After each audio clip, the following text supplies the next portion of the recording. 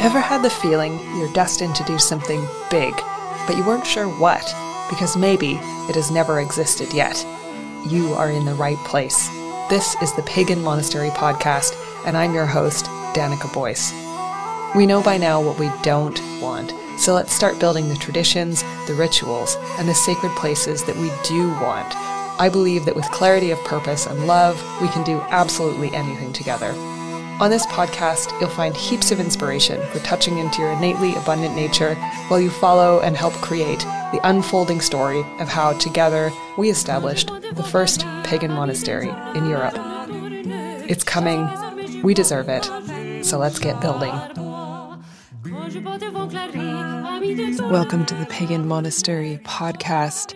Before I begin this episode, I want to give you an important heads up that because I've been transitioning my business over the last couple of weeks, I am in the process at the moment of shutting down my website that hosts all of my online courses because I'm putting aside teaching online.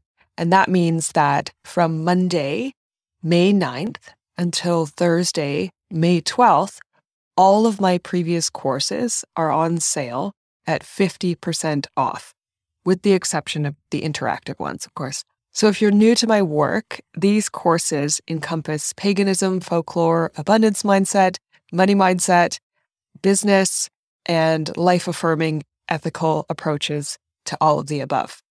You can find the link in the show notes to purchase any of these courses at half off, including my two most popular offerings so far, Abundance Paganism, a 6-unit immersion in the intersection between embodied abundance mindset and pagan revival, and Money is My Boyfriend, a masterclass in money mindset that is just packed with information. These two offers are the ones I hear from people most often saying, "This changed my life." So if you've ever been curious about taking an online class with me, this is your last chance to access these before I take them down forever. Now for the episode. I've called this episode today Beyond Renunciation. And my initial instinct was to call it Against Renunciation, which is kind of hilarious because the idea of this episode, I'll give you a little summary right now, is to think about our instinct to oppose things and the way that it echoes a larger structure that's at work in Western culture over the last 1,000 years or more.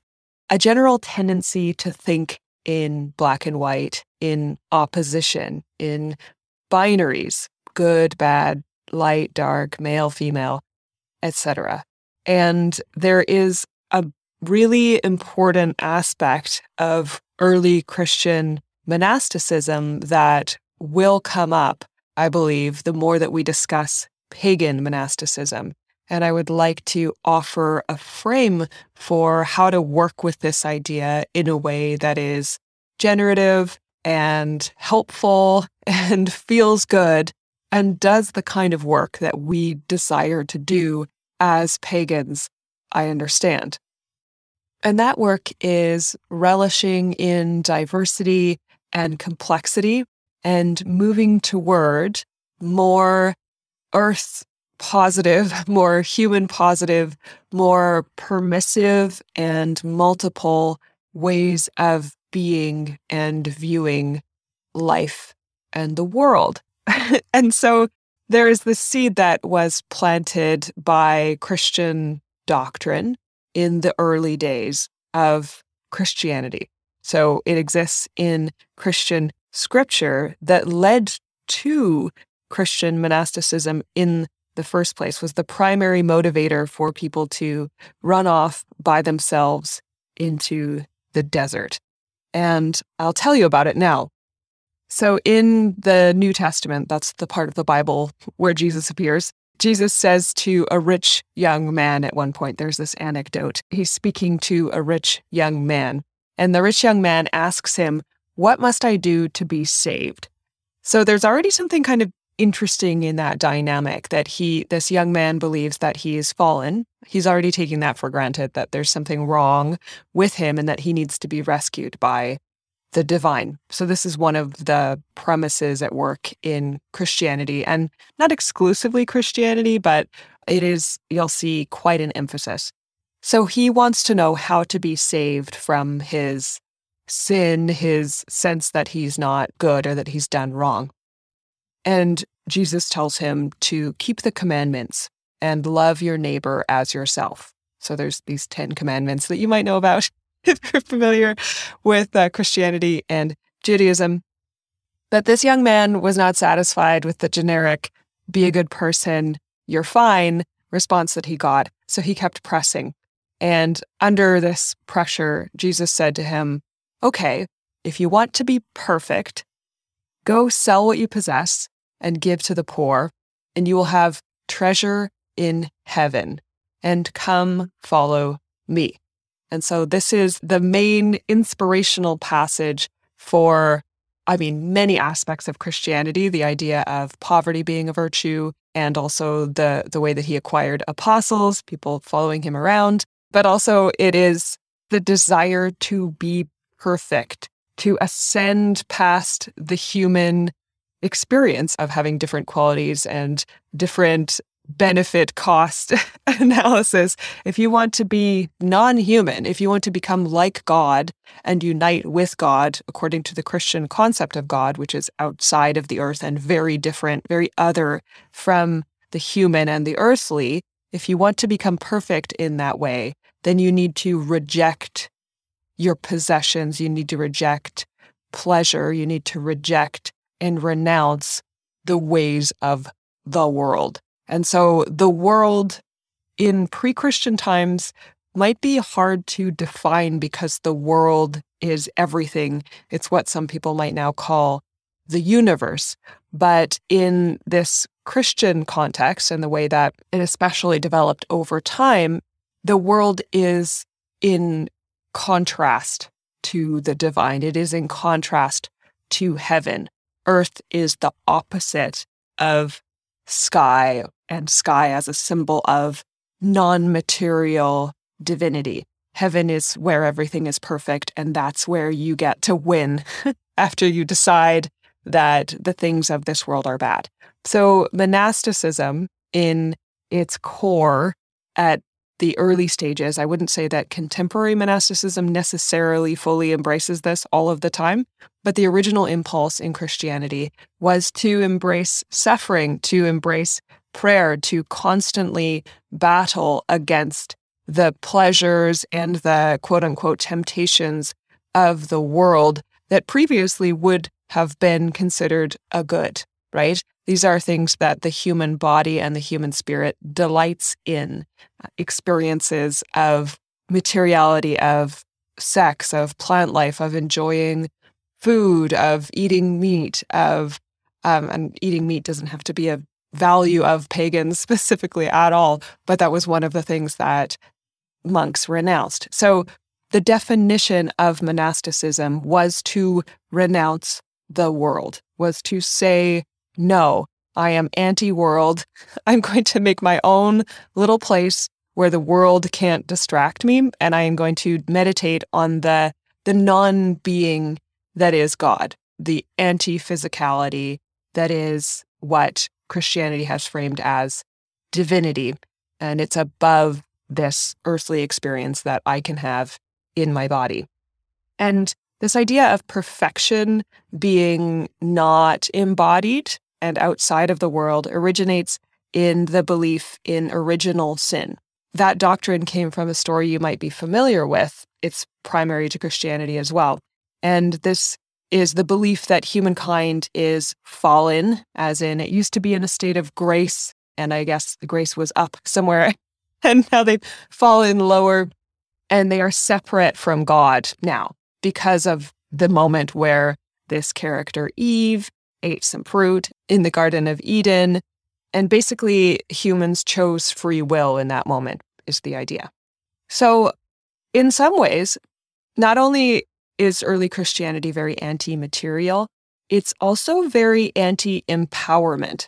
If you think about what happened there in that gesture of choosing to do the thing that the Master, the Lord, the God said not to do, the person chose free will. And our free will in this narrative is what made us unworthy in the long term. And I would say that the pre-Christian idea of free will would probably be somewhat like the inverse. Becoming enslaved to an external authority in most natural experiences of being human would be undesirable, I could say. In St. Benedict's Rule, which is one of the most influential documents as a guideline for how to build and run a monastery, in Christianity, of course, one of the highest virtues is obedience to authority, and that's the authority within the monastery, the hierarchy in place there, and also the hierarchy of the universe that is understood to be hierarchical in this tradition, right? That there's an up and a down, and the up is better than the down, which is not an assumption in pre-Christian thought in general. And there's another aspect of St. Benedict's Rule that was not unique to St. Benedict's Rule, but is a theme throughout early Christianity and still appears now in a lot of the metaphors that are used. And that is the idea that the collection, the group of monks, the community, is a schola, that is a martial regiment, a group of soldiers who are, metaphorically, at war with certain aspects of their own nature. And so that would be their willfulness, their free will, and also their desire for pleasure. These are aspects of life that I personally think are extremely valuable, and if nothing else, are natural and neutral. Our ability to advocate for ourselves, you can probably imagine, in this moment in time, becomes thrown into relief. We can see that obedience is no longer a particularly valuable mode of being, and that personal will and movement toward what feels good is actually the source of liberation and positive social and environmental change. At least this is something that I believe personally. There's a pretty cutting criticism recorded from Rutilius Namatianus, the prefect of Rome in 414, and I'm reading this from C.H. Lawrence's Medieval Monasticism. This is a pagan leader at this time, and he is also an imperialist, so I probably wouldn't agree with his political sentiments, but he makes an observation about how monks appear at that moment to pagans, which I think is a pretty interesting document for us to have access to. And I'll read it to you. I think that he sums up quite well the way that monasticism sits in relationship to previous ways of being. He refers disdainfully to the monks whose island he passed on his voyage. He says, "It's a filthy island, filled by men who flee the light. Monks, they call themselves, using a Greek name, because they will to live alone, unseen by man. Fortune's gifts they fear, dreading its harm, mad folly of a demented brain, that cannot suffer good, for fear of ill." And you probably noticed that there is a real strong emphasis in our current culture on ideas of the oppositionality between good and evil. If there's a political candidate who wants to other a certain country, to create a war, they will call those people evil. And we will recognize what they mean by evil because it is this concept that is totally embedded in modern Western culture. But I want to pick it apart a little bit right here and just point out that this idea, this black and white morality of good and evil, didn't necessarily exist in pre-Christian religions. And if it did, in pockets here and there, it wasn't a major emphasis of any particular spiritual tradition that I'm aware of in pre-Christian Europe. Of course, there's a strong preference for things that are good, feel good. And even in this passage from this pagan prefect of Rome, we hear him referring to good and ill. But there's this overemphasis and kind of a perversion of those ideas, an inversion of them in Christianity that he's pointing out in that comment. The idea that you might accidentally slip into evil by following what feels good. That's the sort of major gaslighting of Christianity. That's what's good is actually bad. And the only way that you can trust that you're doing something good is to reject everything, to renounce everything, that there isn't good in the world. That's a really poisonous way of thinking that I think we still very much embrace a lot especially in activist discourse. I've noticed I used to consider myself anti a lot of things. And I've become over time, over the years in the act of actually doing activism and living activism, I've become rather suspicious of when I call myself anti something and curious about what more complexity might be available in that moniker, in that identity. Because when I identify as being in opposition to something, I've noticed that it kind of drains my energy. It actually makes me feel less empowered because I am suddenly being defined in opposition to something else that I see as threatening. And I move into a space of fear and of pressure and of kind of obsession with the thing that I don't want, when I know with reflection, when I'm in meditation, when I'm calm, that there is an abundance of alternatives to that thing that I consider evil, and also that thing that I consider evil. So let's take capitalism, for example. The thing that I have formerly opposed or have told people that I'm opposed to, that I'm anti, that thing often, when you dig further and further, is such a large and amorphous and complex question and system that has developed over thousands and thousands of years that I can't actually intelligently define it in a way that would be particularly actionable for me, that would be really clear and simple and would allow me to feel empowered in doing something about it. If there is some aspect of what I don't like about the system of capitalism, as we're calling it right now, which again, I'm not certain I know exactly what it is, the more I look at it, the less it seems like something that I could even define.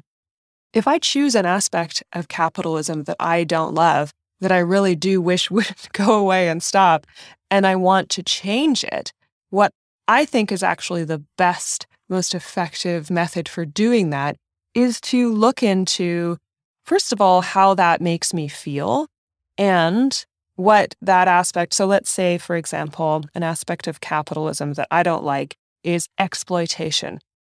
There's this sense that everything is valueless, which you could say comes from that idea of the world being devoid of meaning and life. That comes from Christianity, or at least was exploited by certain people who wanted to control people within Christianity. So let's say exploitation is an aspect of capitalism that I don't like. And I could stop there and I could say, I'm anti-exploitation, and I could yell at people who are exploiting things, and I could spend all my time battling, being a soldier for what? For Earth, I guess. I could be a soldier for Earth. Identifying what's wrong is incredibly necessary. Critique is the foundation of change. But if we stop there, and if we just find ourselves constantly tilting against windmills, is that an expression? If we're just fighting the man all of the time, we are obsessed with the man. We're giving all of our energy to the man. You know what I mean? We are becoming exploited by our very attempts to stop exploitation from happening.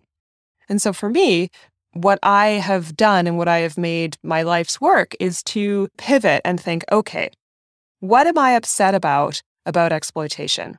Well, it feels really sad to feel like nothing around me is alive. That actually, in some ways, upsets me more. The emptying of meaning. It feels very lonely to think about other people, other objects, other beings, other plants, animals, this planet not mattering, not being really alive. It makes me feel frightened, and also it makes me feel valueless.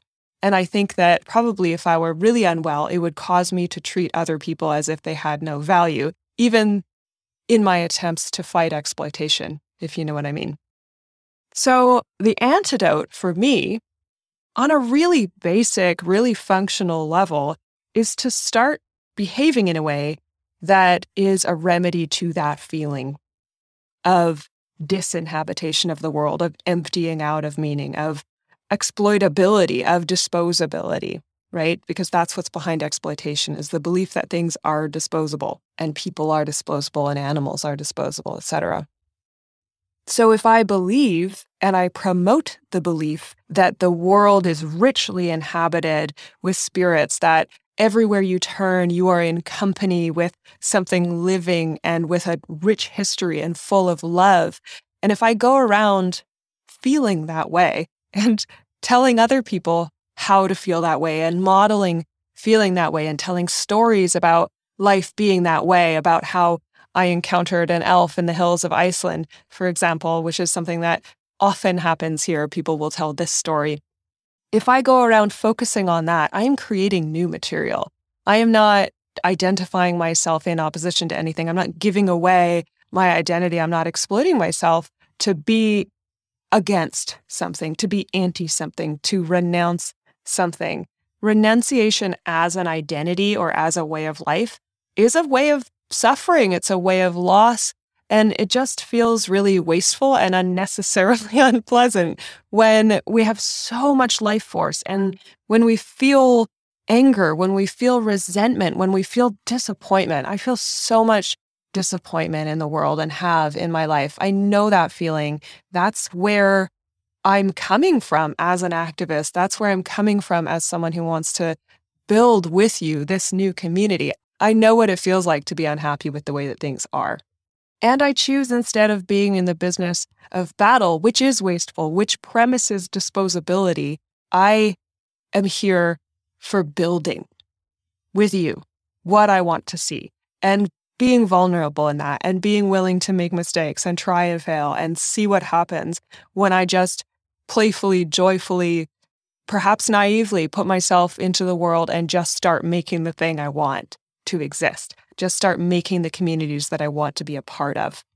So I want to encourage you to think about, when you're imagining pagan monasteries, when you're imagining your life, if we want to build something really sustainable this time, if we want to build something that's part of a worldview of generativity, of affirmation of life and of rich value already existing, accepting what is and building on it, we don't want to build that community. We don't want to build that vision on oppositionality and rejection of what is. We want to build it on neutrality and cheerful optimism and faith in our ability to make something different happen, to see the world from a different angle. And that angle doesn't have to be complicated. It's more of an embodied feeling of acceptance and willingness to try than it is any abstract philosophical structure of good, bad, not good, complexity. How do we structure these things? You don't have to know that. You just have to know what feels good and really trust your instincts. So it's kind of the inverse, again, of this idea that we need to know some overarching truth that's beyond us and looked to an authority for it. It's 100% what feels good to me, what feels true to me, what feels real to me. I trust in your ability to decide for yourself what morality can look like. I really do. So my offering today is just the consideration.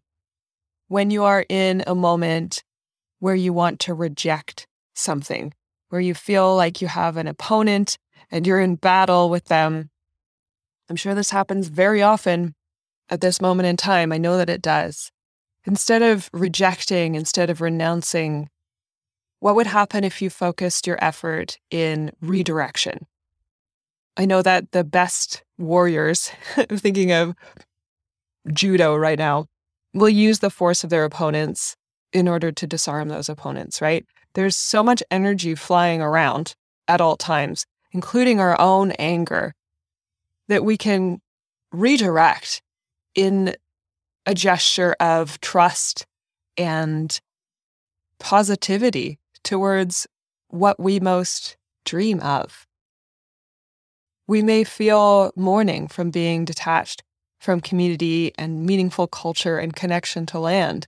And that is a huge source of energy. That's actually a huge source of power. Power and energy are neutral, right? They aren't morally good or evil, except for in our preferences. So use the intelligence that you have. Use your embodied instincts to notice where you wish to direct the energy that comes your way, that you can witness, to direct the influence that you have on everyone that you talk to every single day. Let's take our sadness and anger, and instead of using them as a weapon against the world, as has been done for so long, let's transmute that into positive action. Because I know that our suffering is so often just a desire for love and connection underneath an angry mask. And I'm here with you to do that work. There's a strong inclination in the pagan community, I know, because I've been a part of it at times, to reject the modern itself, right? We want to reject what happened after industrialization. We want to reject what happened after enclosure of land. We want to reject capitalist global financial systems that keep billions of people in wage slavery. We want to reject modern buildings. We want to reject all kinds of aspects of the culture that are harmful and that we can see that the roots of in the past, and we wish we could just renounce them altogether. And I know that that will be a part of what comes up as we develop pagan monastic communities. There will be probably some communities that are here with the intention to renounce what's going on. And I think that that's a really helpful first step. I just want to offer the perspective that in the pagan worldview, in the pre-Christian worldview, and also just the pre-industrial worldview, time is not linear. So nothing can be lost, nothing can be fallen. We are in an enormous and multi-layered cycle at all times. And if we reject a certain period of history in favor of another, we're kind of missing the point. Because the idea is to be in the present, is to find the present sacred, is to have devotion to the earth as it is, not as we wish it would be. I believe that's the sacred calling that we are given as modern pagans. I feel like that's some of the best work that we can achieve together. That's all for this episode. I hope that it stimulated and inspired you. If you're interested in any of my courses online from the last 2 years, again, this is your last chance to get them and to get them at 50% off. If you get online, you can find them through the show notes right here on the podcast before Thursday, May 12th. You can message me with any questions you might have about the courses. All of the information about them is in the links in the show notes. Thank you so much for listening today. If this episode touched or inspired you, it would mean a great deal to me if you rated and positively reviewed it, and you shared it on social media, email, or regular old snail mail. Your support is invaluable to this project. If you want to connect with me further, you can find me on Instagram at danica.voice, or you can email the podcast and the Pagan Monastery Project directly at paganmonastery@gmail.com. Thank you to Gadus Morgua Ensemble for the opening theme music to the Pagan Monastery podcast. Have a great day, and I'll talk to you soon.